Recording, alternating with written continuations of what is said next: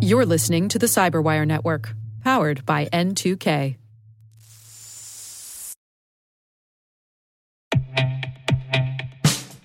And now, a message from Cyberbit. Mastering cybersecurity is like mastering a sport. You build muscle memory through rigorous practice, then you train as a team to foster cohesion while operating under pressure. Like athletes, cybersecurity professionals thrive on hands-on simulation. But traditional courses, certifications, and open-source labs won't build you a winning team. You need Cyberbit. Cyberbit offers a hyper-realistic simulation environment for your SOC, IR, and C-suite to refine your skills, all using the market-leading SIMs, EDRs, firewalls, and WAFs they use every day. Cyberbit is offering Cyberwire listeners a free live-fire exercise. Sign up your team now at cyberbit.com/cyberwire.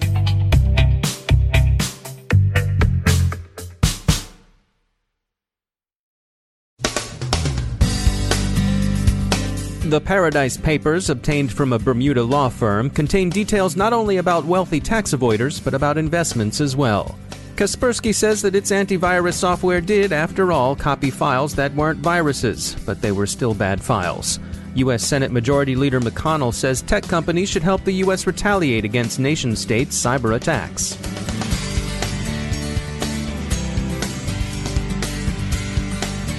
I'm Dave Bittner with your Cyberwire summary for Monday, November 6, 2017. The long-anticipated and much-feared document dump from Bermuda's Appleby law firm, specialists in offshoring who cater to very high-net-worth individuals, has dropped. 13.4 million documents are said to figure in the Paradise Papers leak, whose source remains unknown. Appleby has been preparing its clients since late last month for the exposure, which the law firm characterizes as an illegal hack, not a leak, presumably thereby ruling out document theft by a rogue insider. The law firm began to prepare its response when it was contacted in October by the International Consortium of Investigative Journalists, who sought comment on the documents. Among those mentioned in dispatches are prominent UK public figures, including members of the royal family. Of interest to U.S. audiences are documents that appear to show the way investment money from Russian oligarchs, and possibly the Russian government itself, passed into Silicon Valley. The New York Times reports significant Russian investment in both Facebook and Twitter going back as far as 2010, with the money coming from a variety of Russian sources through Yuri Milner. It eventually amounted to a bit more than 8% of Facebook and some 5% of Twitter. As the New York Times points out, there's nothing illegal about Russian entities, even state-controlled ones, investing in U.S. companies. Facebook held its IPO in May of 2012. Twitter went public in November of 2013. The Paradise Papers episode is being widely compared to the Panama Papers leak, in which 11.5 million documents taken from the Mossack Fonseca law firm were released to the public in 2015.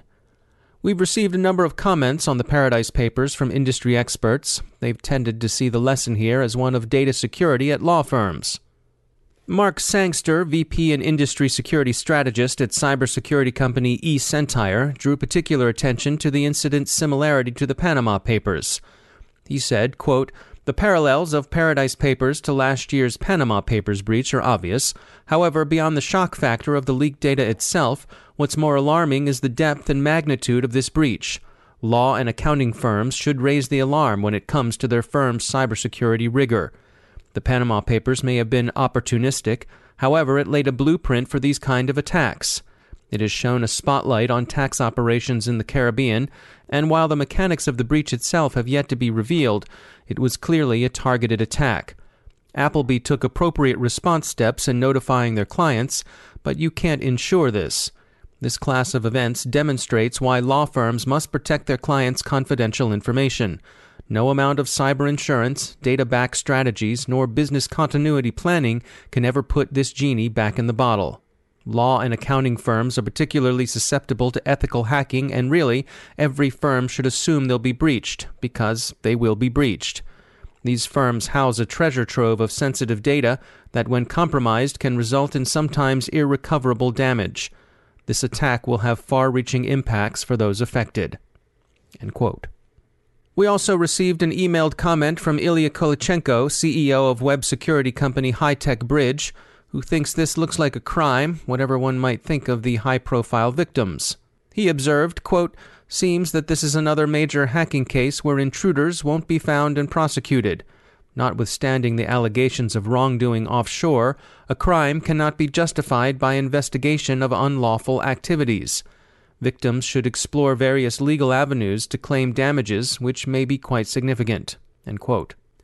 Law firms have become a very attractive target for cybercriminals, in Kolichenko's opinion.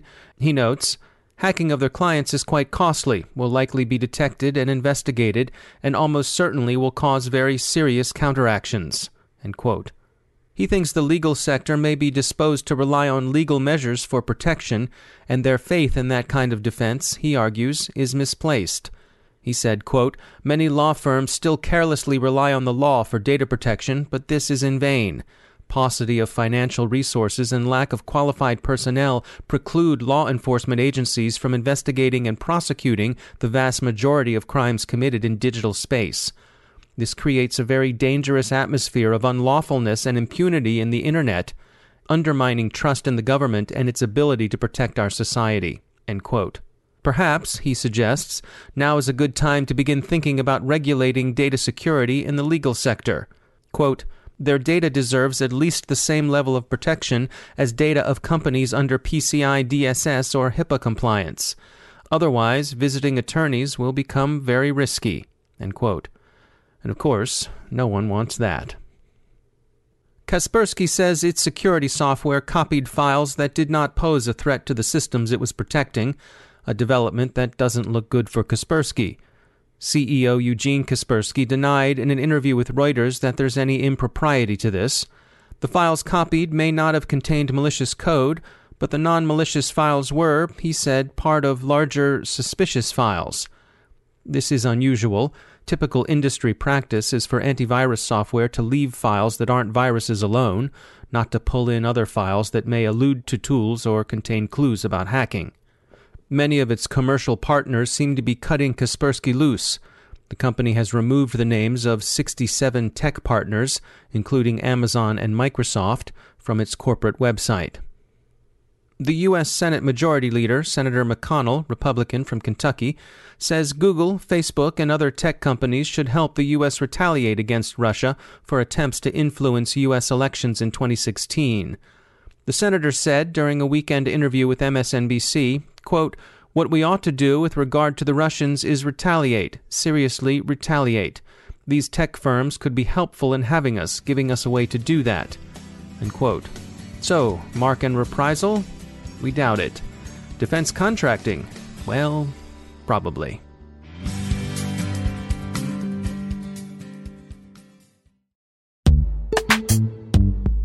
Every day, your IAM tech debt grows. Your multi-generational services struggle to work together.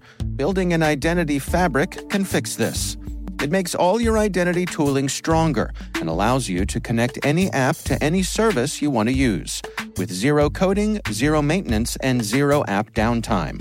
Strata's identity orchestration platform separates the identity logic from your applications, so you can optimize existing IAM tools and manage them in a single control plane. Now, every vendor, standard, and architecture work together. In short, building your identity fabric means you can secure your non-standard apps, keep your complex access policies, retire outdated IDPs, and modernize in record time. So build your fabric with Strata Identity and get rid of tech debt for good. Visit strata.io/cyberwire, share your identity priorities, and receive a pair of AirPods Pro. Offer valid for organizations over 5,000 employees. Connect today at strata.io/cyberwire.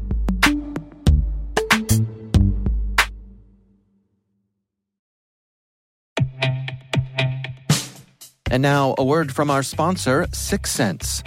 Sixth Sense provides award-winning cloud-based automated endpoint and vulnerability management solutions to streamline IT and security operations.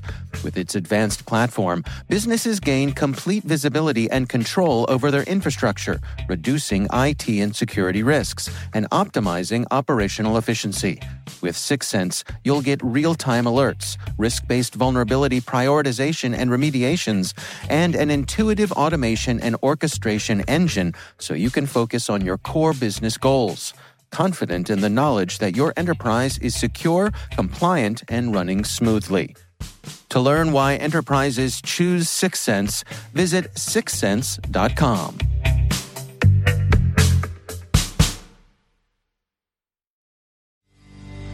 And joining us once again is Dale Drew. He's the Chief Security Strategist at CenturyLink. Dale, welcome back. When it comes to cybersecurity, it's easy to point fingers, but you wanted to make the point today that perhaps it's worth looking inward.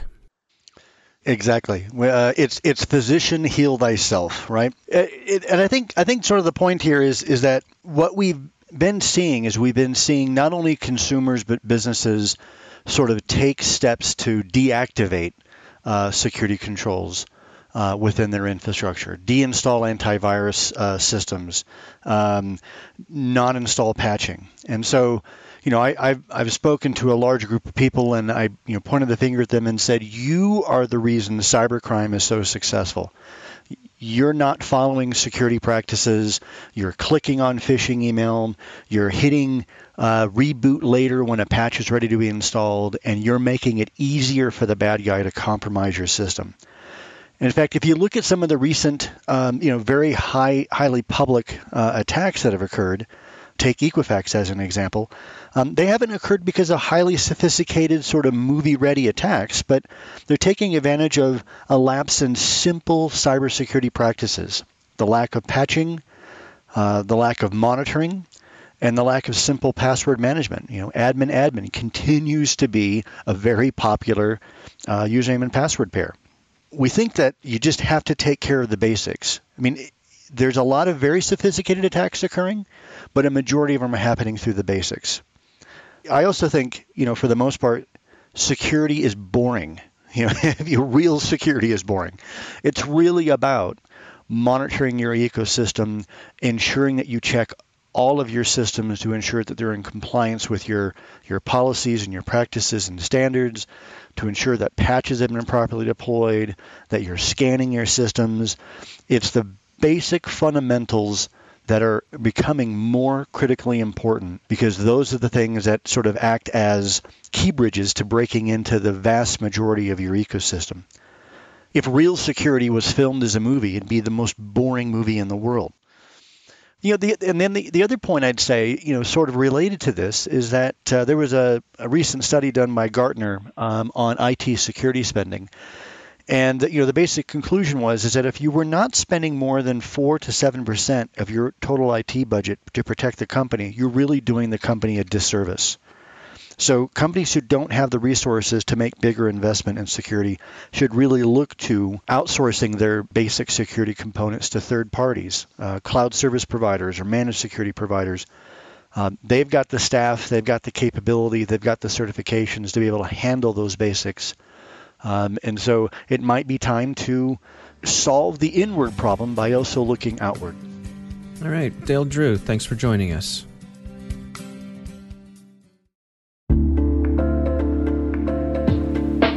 Are lengthy security reviews pulling attention away from your security program? With the largest network of trust centers, Vanta can help you streamline security reviews to win customer trust, save time, and close deals fast. Proactively demonstrate security by showcasing key resources like your SOC 2 or ISO 27001 and provide real-time evidence for passing controls. And when a security questionnaire is required, Vanta takes the first pass for you. Visit vanta.com/cyber to take a self-serve tour. That's vanta.com/cyber.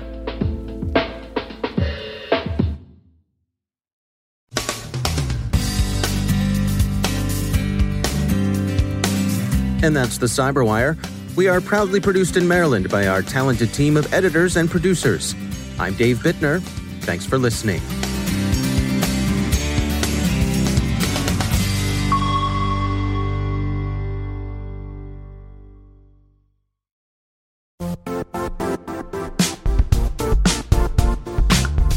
And now, a word from our sponsor, Zscaler, the leader in cloud security.